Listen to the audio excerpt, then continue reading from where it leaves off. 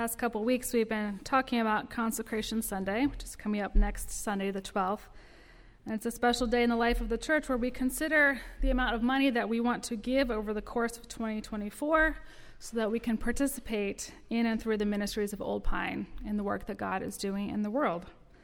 So this week and next, we'll be exploring stories from Scripture that speak to some of the dynamics at play when our ancestors in the faith learned and relearned over and over what it looked and felt like to trust God to protect and provide them.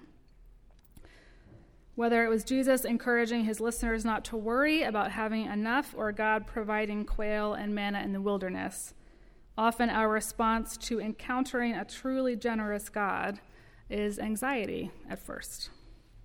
These scriptures have something valuable to say to that anxiety. So let us listen now. Our reading this morning comes from the book of Exodus, chapter 16, verses 1 through 3 and 11 through 20. The whole congregation of the Israelites set out from Elim, and Israel came to the wilderness of Sin, which is between Elim and Sinai, on the 15th day of the second month after they had departed from the land of Egypt. The whole congregation of the Israelites complained against Moses and Aaron in the wilderness. The Israelites said to them, "If only we had died by the hand of the Lord in the land of Egypt, when we sat by the flesh pots and ate our fill of bread. For you have brought us out into this wilderness to kill this whole assembly with hunger." The Lord spoke to Moses and said, "I have heard the complaining of the Israelites.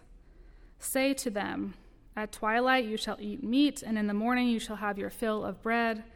Then you shall know that I am the Lord your God.' In the evening, quails came up and covered the camp, and in the morning there was a layer of dew around the camp. When the layer of dew lifted, there on the surface of the wilderness was a fine, flaky substance, as fine as frost on the ground. When the Israelites saw it, they said to one another, 'What is it?'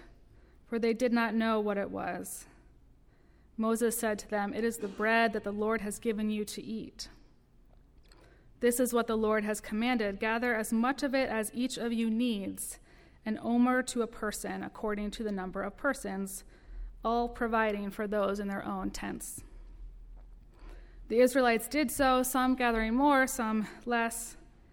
But when they measured it with an omer, those who gathered much had nothing left over, and those who gathered little had no shortage. They gathered as much as each of them needed.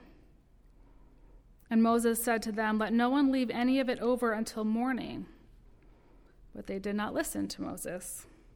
Some left part of it until the morning, and it bred worms and became foul. And Moses was angry with them. Morning by morning they gathered it as much as each needed." This is the word of the Lord. Thanks be to God. Please pray with me. Loving God, we approach your word coming from all different kinds of weeks with hearts full of hope and stress and everything in between. We ask that you would speak through this word what we need to know, that you would quiet all the distractions within and without. Show us what we need to know, how we need to act, what is the next right step. Shape us into the people that you dreamt of at creation. In your Son's name we pray. Amen.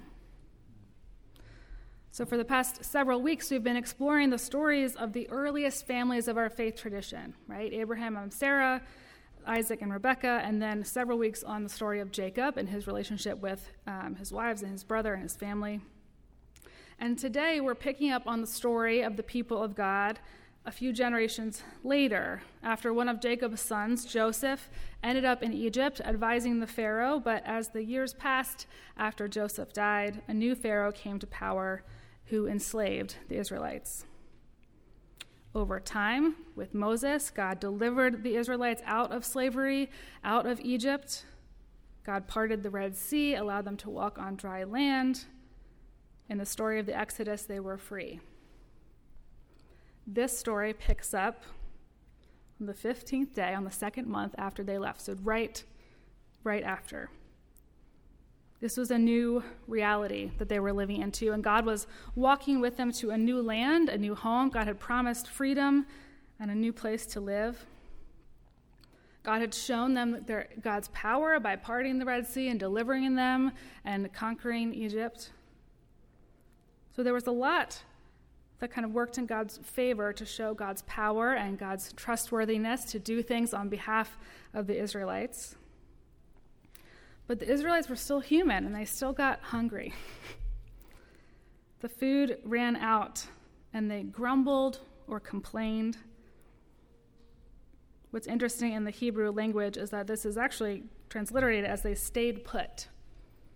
They stopped moving with God to the new land and a new home, and they stayed put, and they became obstinate and stubborn. Basically, we're not going any farther, God. There's no proof that there's going to be food. We're going to starve. At least in Egypt, we knew how to get the food that we needed. But in the story, God hears the grumbling, the complaining of the Israelite people, and responded by providing quail and bread from heaven. Later we learn it's called manna for them to eat. The food is given with some boundaries. Only gather what you need and don't save enough for the next day. What's interesting here is that God doesn't promise that there'll be manna tomorrow. It's just, here's your manna and here's your quail. And so the Israelites, not knowing if there will be manna or quail tomorrow, cross both of those boundaries. Some attempt to gather more than they need, and some gather less than they need. But somehow when they sat down to eat, it had all evened out. And then we read that some people did try to save some of the manna for the next day, but it rotted. Now, historically, when we read this text, it's kind of tempting to shame the Israelites a little bit, to judge them and view their grumbling and complaining as just being whiny or petulant. Historically, we often read this text or teach this text as don't be stubborn, don't be ungrateful like those Israelites. Trust in God. God will work it all out. But when we stop and think about it for a bit and perhaps bring a little compassion to the Israelites in the story, they kind of had a point. They needed food, and they were afraid that there would not be enough. They didn't know God's plan that there would be more tomorrow and the next day and the next day after that. In our Godly Play curriculum with the kids, we describe the desert as a strange and wonderful place where some people live and some people only go there if they have to. The sun is very hot.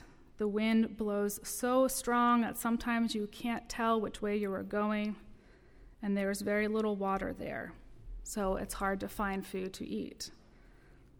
It takes courage to go into the desert. So we frame that for our kids in that language, and I think it's really helpful to hold in our minds here. They were in the desert, the wilderness, completely new and foreign territory. And so again, if we bring some compassion to the Israelites, I think it's actually likely that they had good intentions for doing what they did, for gathering more than they needed, or gathering less than they needed, and those who tried to save it for the next day. These are families. These are people who have little ones and elderly ones who need help and care. There's been no promise of food for the next day, so perhaps they're thinking, okay, I need to make sure that I have enough for the next several days, because who knows what's happening next. Perhaps those who gathered less were planning to kind of divide it out and have just little bits to sustain them throughout the next few days. Perhaps they wanted to make sure that they could feed their children in the morning. The Israelites had good intentions, but their actions that were based on fear ended up having really negative effects. So the most clear one is that the food rots. So their whole effort to save some food for the morning, it doesn't work, and it's just gone. So now they have both not had enough for breakfast, and they were hungry the night before. And not only does it rot, they have deprived themselves of what they ought to have had. If you gather enough for your family and then you decide to put part of it aside for the morning, that means you actually don't have enough for your family that evening, right? And so then it's a mother or a father or an elder who is choosing not to eat so that someone else can. And that's not what God wants. God doesn't want the Israelites to be deprived. God's trying to give them the food, trying to provide for them in that moment. So even when we have these good intentions of trying to care for other people, when those good intentions are paired with a fear that God is not going to be there for us, it ends up having these really negative effects. And what's interesting to me is that this sounds like they just shouldn't have done that, kind of a simple reversal of behavior. But this begins, and in a way continues, a theme of idolatry versus trusting in God that we see through the entire scriptures. And then we often think of idolatry as the golden calf, which they're about to do in a few weeks from this story. And we're like, okay, I'm not going to go worship an inanimate object. That's not a problem for me, right? So idolatry is not something that we struggle with. But idolatry at its core is trusting in anything other than God to save you when things get hard. So for them, it was a god encased in gold as a golden calf. Later in this story, their idolatry is, I'm going to take care of myself and my own. I'm going to make sure that I have enough and that my family has enough, because I don't know what's going on. I don't know what tomorrow is bringing, but I know at least that I can control this and have this sorted out. That is choosing to trust in oneself and one's ability to control something versus to trust in God's love and provision. In your bulletin, there's a quote by Meredith Miller, because we've been looking at this book, we've been prepping for this event. She's very top of mind, obviously. And she talks about how idols promise protection, provision, and prevention. They don't just promise that if you do this, you'll have more than enough that you need, or if you do this, you won't be vulnerable if something bad happens to you.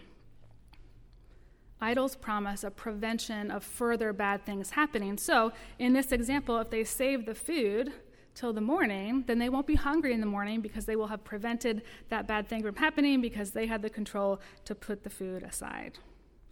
I know this is granular, but it matters because it works in an exponential way. So what are we trying to prevent when really no one can prevent bad things from happening? There's nothing we can control. There's no environment that we can perfectly manage to make in such a way that bad things don't happen. And so what do we do with that? How do we shift from idolizing our own self-sufficiency to trusting in God? I chose the title for this sermon, Not All That Glitters is Gold, partly to poke fun at myself because I love gold glitter nail polish, but also because idols glitter and they shimmer. They promise us things, but they're not actually gold. They leave us empty. Self-sufficiency, the good old American dream, promises us that we can do anything regardless of our circumstances, if we just work really hard. But part of why I wanted to use that example with the kids about different neighborhoods and different amounts of candy, because some of us just have different circumstances. Idols glitter and they shimmer, but they are not gold. They leave us empty. And then we see in the Luke text that Megan read, where Jesus says, "Consider the lilies. They neither toil nor spin, yet they are more glorious than Solomon." They neither toil nor spin, but God provides for them.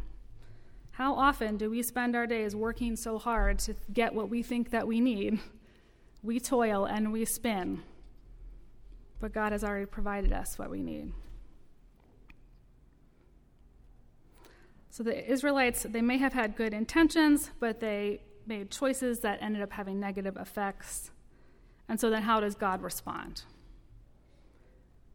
Does God say, okay, well, clearly you're not responsible enough to handle even a day's worth of manna, so I'm just going to hold it back from you and not give you any more for a few more days to teach you a lesson? Moses gets mad at them, but God doesn't seem to, at least here. What God does is send more manna the next day.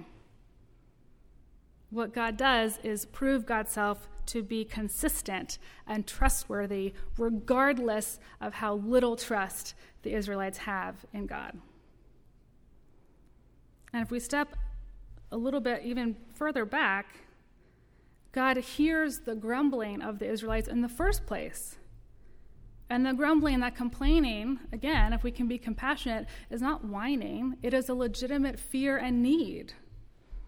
God witnesses the fear. God says, I have heard your complaining. I have heard that you're staying put. And meets the need with the food that they need, in a rhythm that they need, that works against their impulse to toil and spin, to work and rely on themselves. That is what God does for us now. God witnesses our fear and our need and meets those needs. God is consistent and trustworthy. God hears our prayers. And so I wonder for us today if we can examine and think about perhaps some rhythms or dynamics in our lives that we wish we didn't do, but maybe they actually have good intentions behind them. But those good intentions are paired with some fear. So if you didn't do that behavior, if you didn't do that choice that had a negative effect, what would happen? If you brought compassion to those good intentions, even as they have negative consequences in your life, is there a way in and through that compassion to shift our focus away from our fear, away from ourselves and our own idolatry of self-sufficiency, toward God's trustworthiness and consistency? It is really hard to name our needs, to name our fears, and then to let God help us. We would much rather do it all on our own and take care of ourselves. But what God shows us in this story is that that's not how God designs this relationship to go. God designs it so that everyone has enough, so that there is no need to trust in your own strength. That God will continue to show up and show that God is trustworthy over and over and over and over again, all the way until Jesus talks about not worrying about where we will find what we need.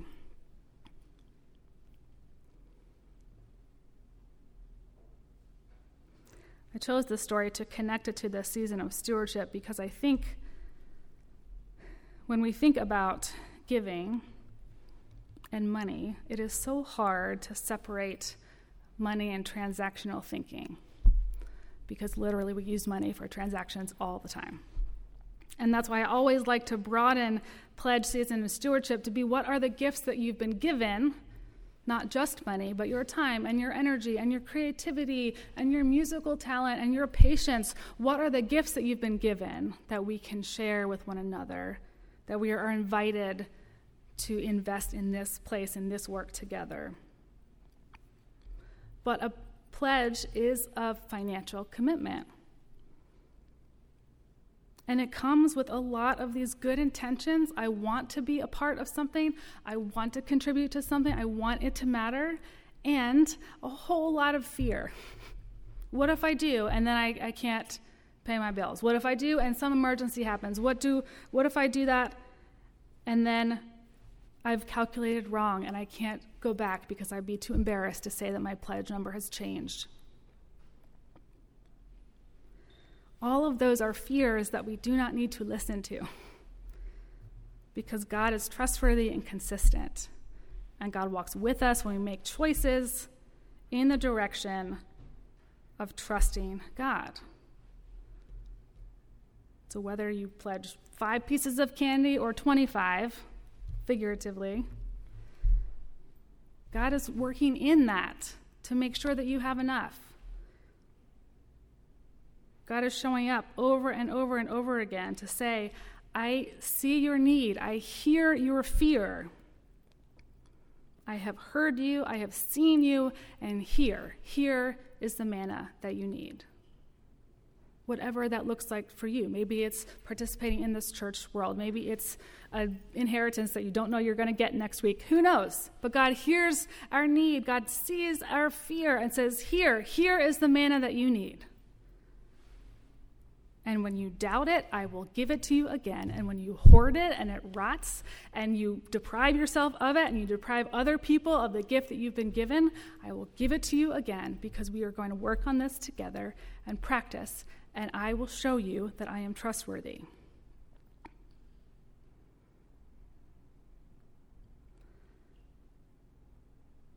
God addresses both our needs and our fears. And God gives us enough to enjoy it ourselves, to not deprive ourselves, and to not deprive other people of the gift that we've been given. God hears us and sees us and gives us what we need when we need it, over and over and over again. What a gift. Thanks be to God. Amen.